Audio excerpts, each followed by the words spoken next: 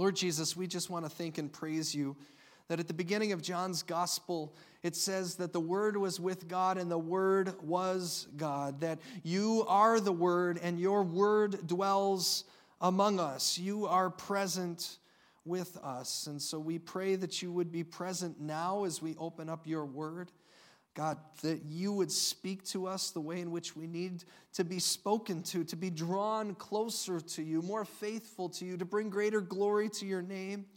God, I'm mindful that this week has been yet another difficult week for so many, not just in our midst, but especially those who we've seen video and pictures and maybe have friends and family in places like Kentucky and the surrounding states that have been through just devastating weather and tornadoes. God, we pray that you give them what they need.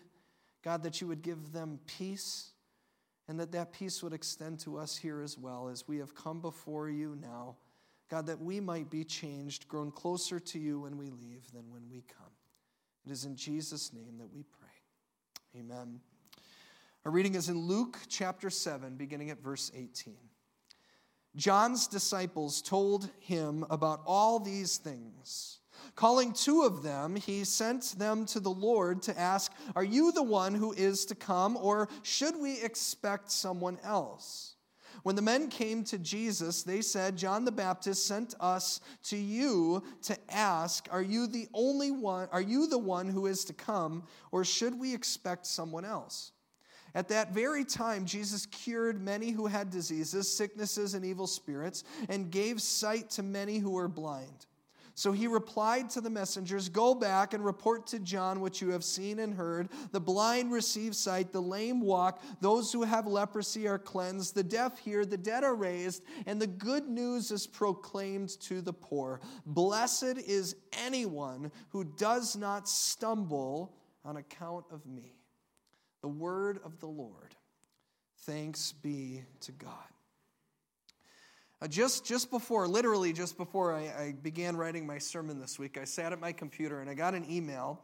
And it was an email asking for me to respond to an employment reference for a longtime member of our church who no longer lives in this area and is looking for a new job. And I have to tell you, I love responding to those requests. So if anybody needs a reference check, I love doing that, especially when I think as highly of someone as I do of this particular individual. And it's because I get to then brag. I get to brag about their abilities and their gifts in a way that helps them move forward in what they believe God is calling them to do. But unfortunately, because I love that part so much, it's always a little awkward when they inevitably ask the question about their weaknesses, because that question comes up too. And when you think highly of a person, sometimes your answers can actually sound more like strengths in a veiled disguise, right? Like what are their weaknesses? Well, they work too hard. You ever heard that one? Or they're too committed, or this person is just too honest, or they're just consistently sacrificing their own needs for the needs of others. See, now you want me to be your guy, right? Right? That's what I say. Because here's the thing. These are weaknesses, and these are not really weaknesses at all, are they? They really aren't. At least they don't sound like it. Maybe they're not, but if they're actually true of a person, they leave that person exhausted. Because you can only work so hard and be so committed and honest and sacrificial for so long before you are at the end of yourself, before you've given everything you have to give. And friends, that's where I think we find ourselves in this reading this morning on the third Sunday of Advent, as we are preparing for the coming of Jesus on Christmas. Well, not just on Christmas, but for when he returns, and for his presence to be born in all of the places in our lives that desperately need his hope and his peace and his joy and his love. And I share this list of weaknesses because I wonder how many of you could also say that these weaknesses could be attributed to you as well. With less than 2 full weeks until Christmas, and I know I freaked out a couple of you that have not looked at your calendar this week, with less than 2 full weeks before Christmas, how many of us have been working too hard? have been too committed, have been too honest, have been too sacrificial? Are you afraid that you might putter out before you cross the finish line of the year 2021? And I ask this question pastorally because I know the answer for many of you that I talk to day in and day out is yes. You're exhausted. I'm exhausted. And so I want to begin here by pointing out that so is John the Baptist in our reading today. Today is the second Sunday that we're meeting John the Baptist. He's the cousin of Jesus, if you don't know.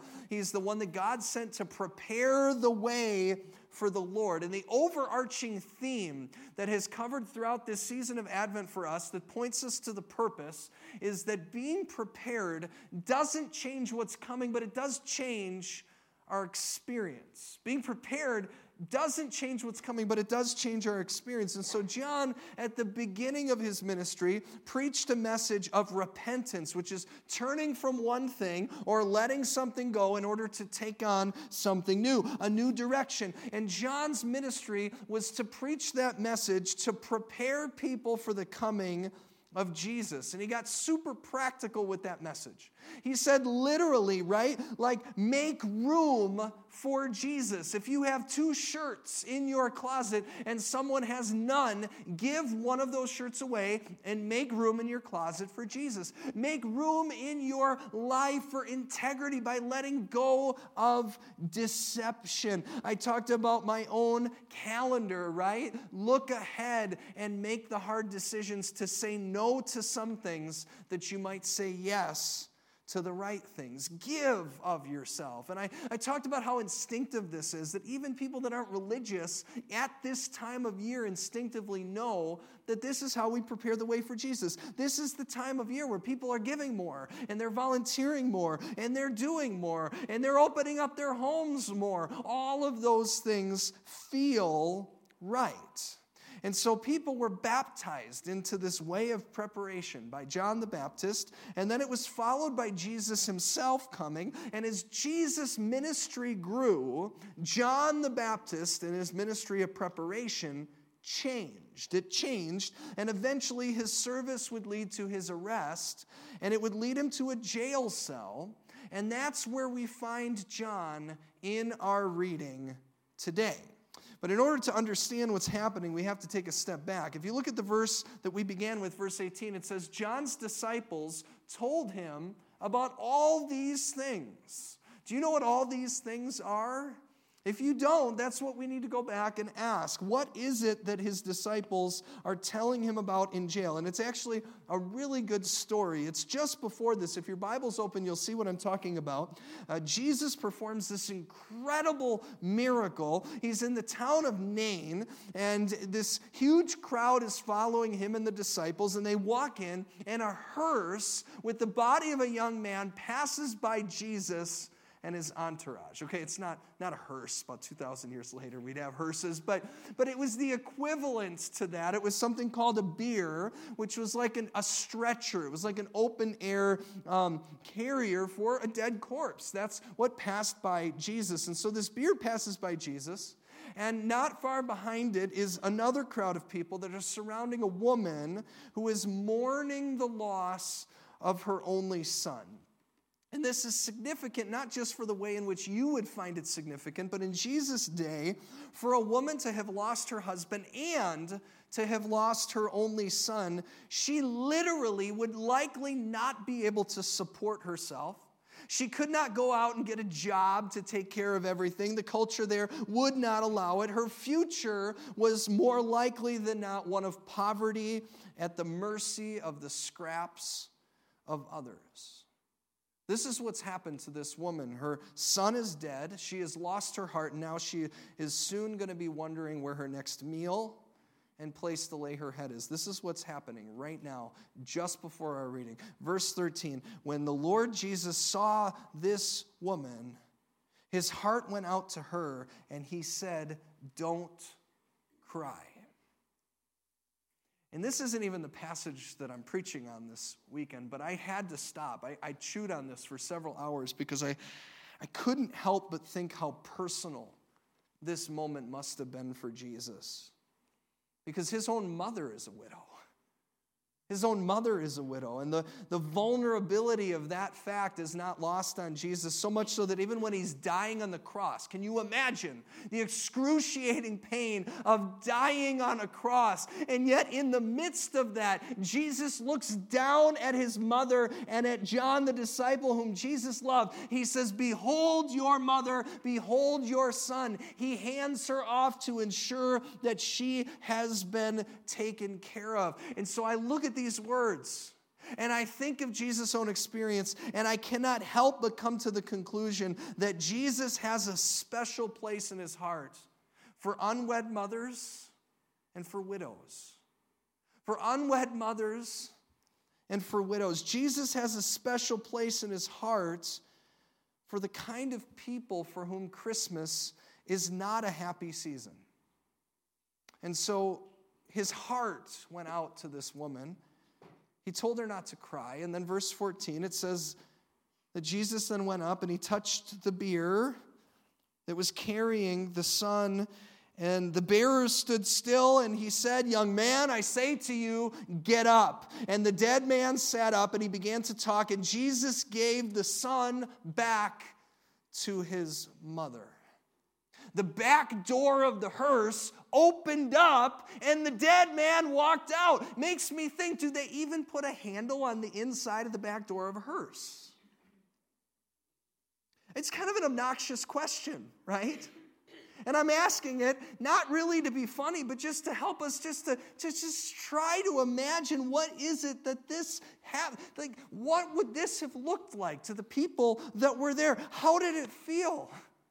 I mean, not only is this mother, she's got her son back, right? But along with him now, in an instant, she's got her security back, her hope for the future.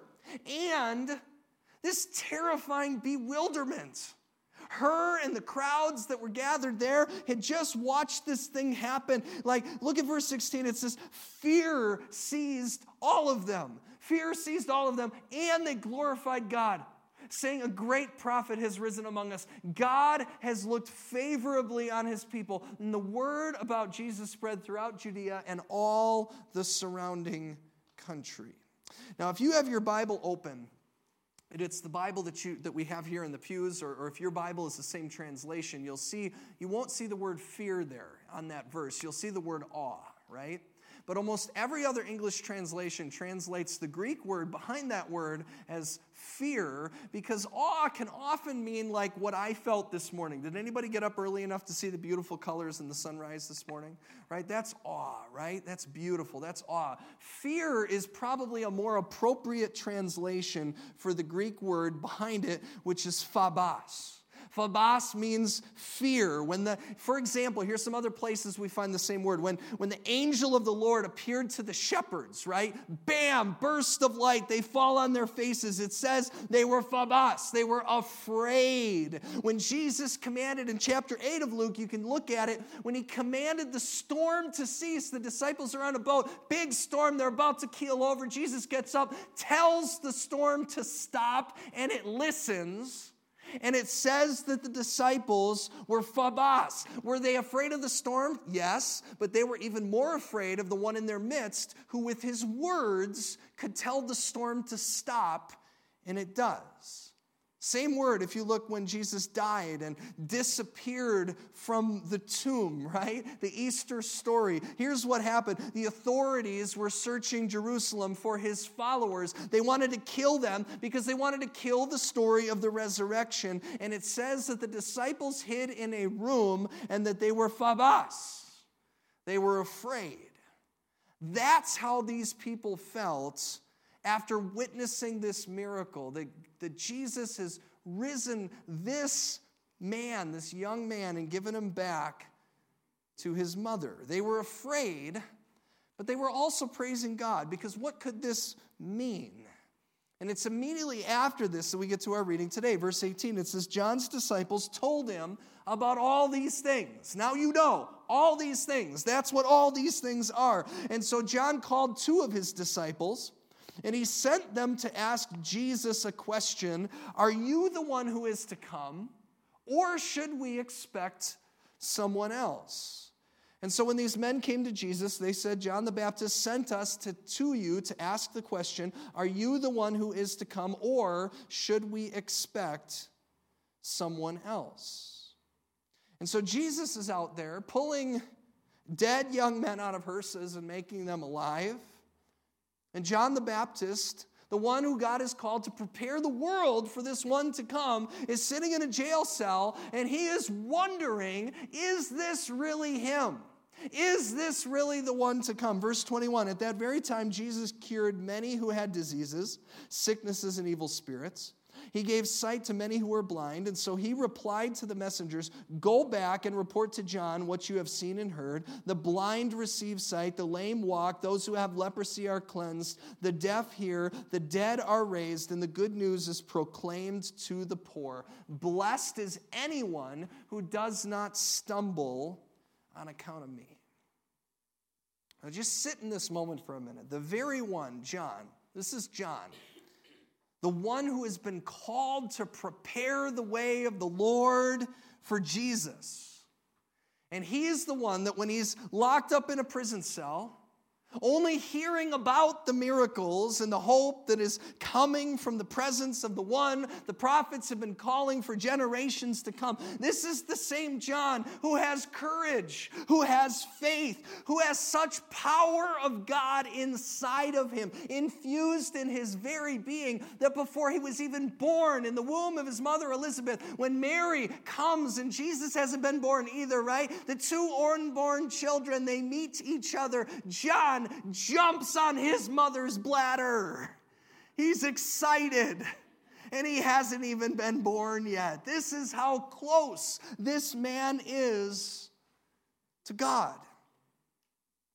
And it's the same man, John, after too many days staring at a jail cell and hearing about the miracles and the teachings and the hope that others are experiencing. The one called to prepare others is wondering if this is really the one that he has been called to prepare for, and if this is hope for the world, and I'll bet he's also wondering if this is hope for him too. And you can't blame him for asking the question. You can't blame him. After all, his weaknesses are that he has worked too hard. We know this about John. He has been too committed. He's been really honest. It's going to get him killed. He is literally going to sacrifice himself for others. Literally, Herod is going to have him beheaded. That's the way in which he's going to end his life. And so in this moment, he's wondering, and I point this out because I wonder how many of you are in the same moment John is in right now. How many of you are wondering too, is the hope of Jesus the real thing? Because we've all heard the stories. We've heard the miracles. And John isn't questioning their validity. He's not questioning whether or not this stuff is really true. His own people are watching it and coming back and telling him what's happening. John believes it all. He has faith, but there is a limit. Let's just be honest, right? There is a limitation to these stories when you're the one hearing them from inside a jail cell, right? Whether it's a physical jail cell, it's a jail cell of your mind, it's a jail cell of your addiction, it's a jail cell of your heart, it's a jail cell of your physical predicaments, your health. John is waiting for a hope that goes beyond our circumstances, a hope that goes even beyond the miracles, a hope that could reach him in his bondage to chains. And so now that he's alone with questions.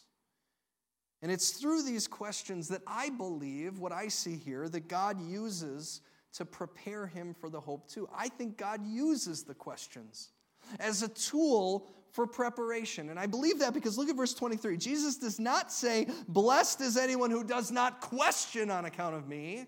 He says, blessed is anyone who does not stumble. God doesn't have any problem. Jesus doesn't have any problem with the question that John is asking.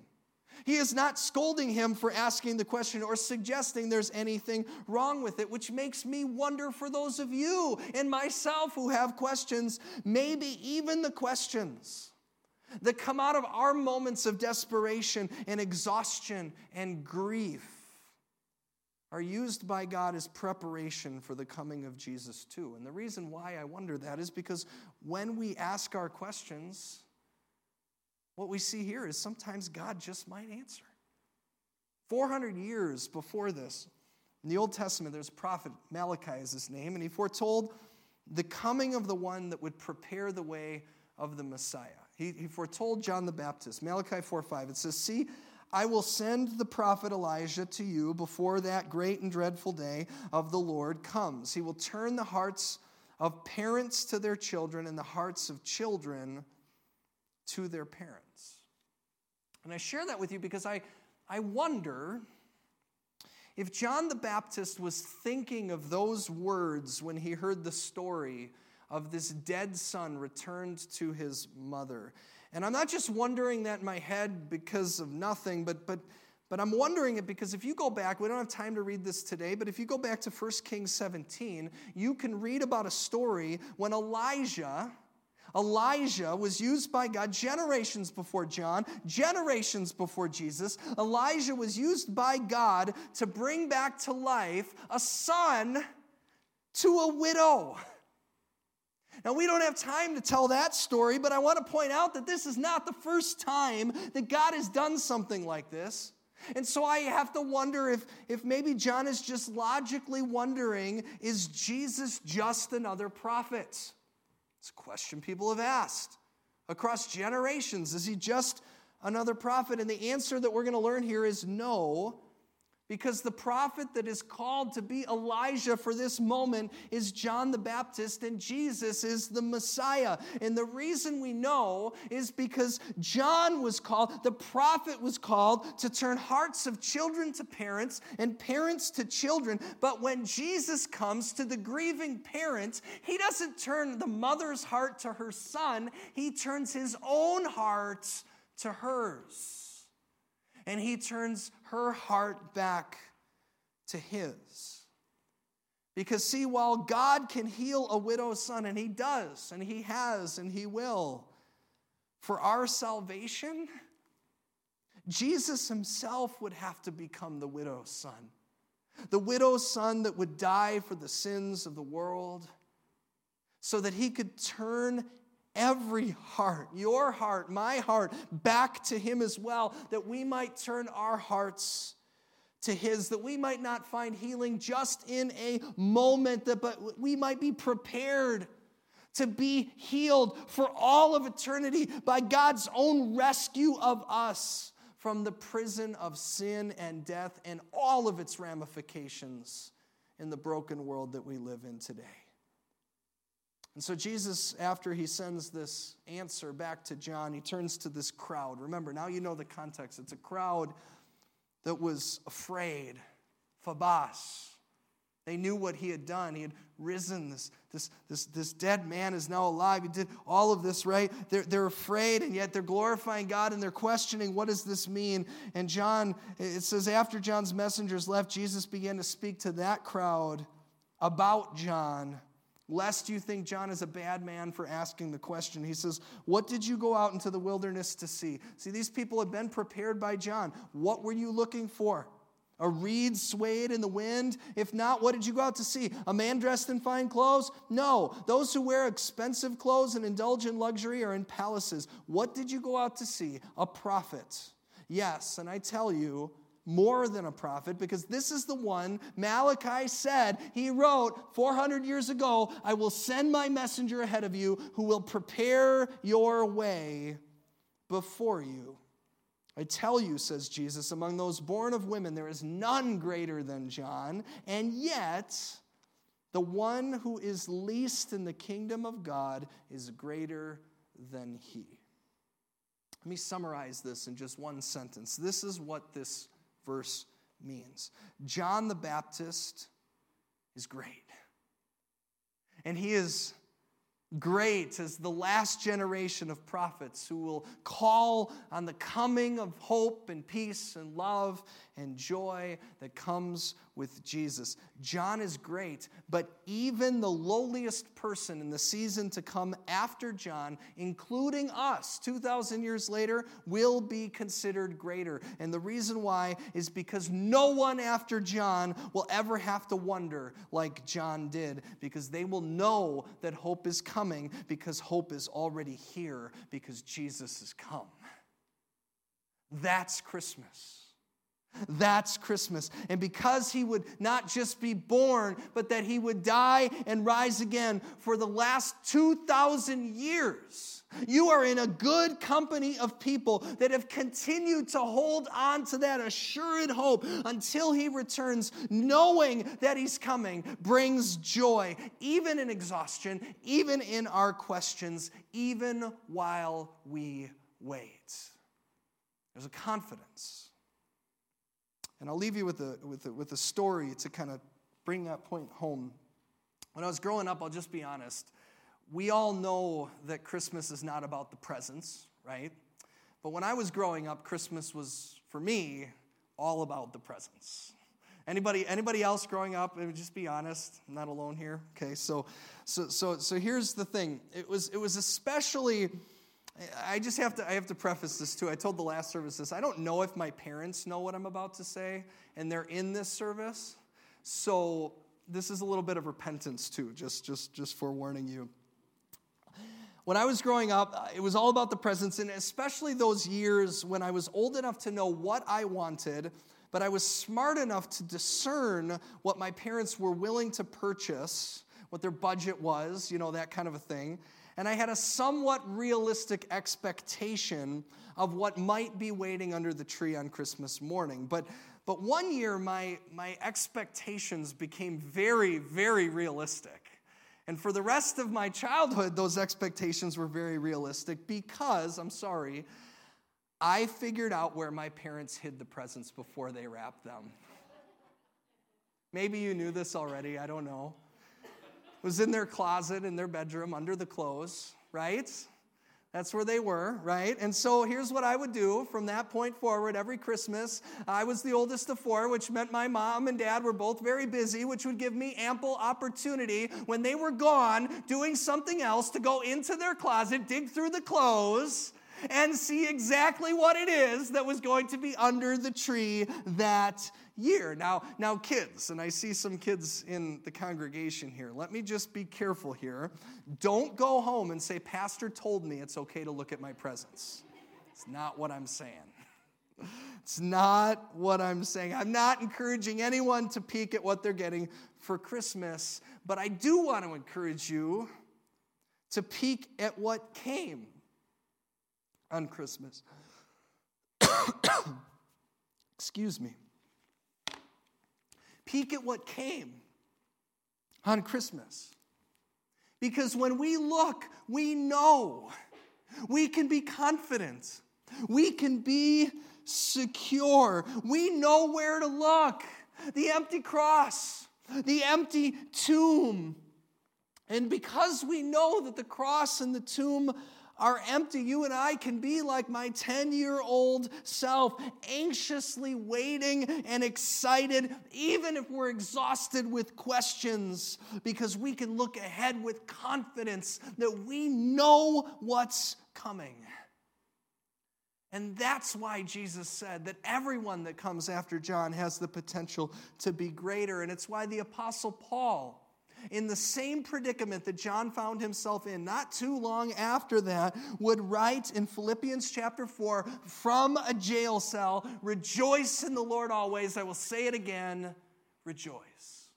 Let your gentleness be evident to all. The Lord is near. Do not be anxious about anything, but in every situation, by prayer and petition, with thanksgiving, present your requests to God, and the peace of God, which transcends all understanding, will guard your hearts and your minds in Christ Jesus.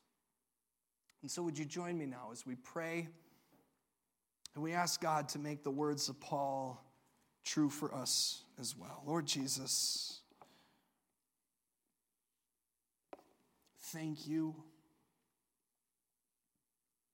Thank you that your heart is close to those who are hurting and broken, who don't know what their future holds. To the widows that are mourning the loss of their son, to the widows that are mourning the loss of their husbands, to those who are mourning the loss of security and confidence. Those who are sitting in what feels like a prison cell and wondering if the miracles and the teachings and the hope that is happening outside the four walls of their life is true for them as well. If you are really the one to come, if you are really the one who is already here to bring us hope and peace and joy and love. The Apostle Paul, at the beginning of this letter that he wrote in prison, said, "It would be better for me to die because I know that my death has been overcome by Jesus." That's what he meant.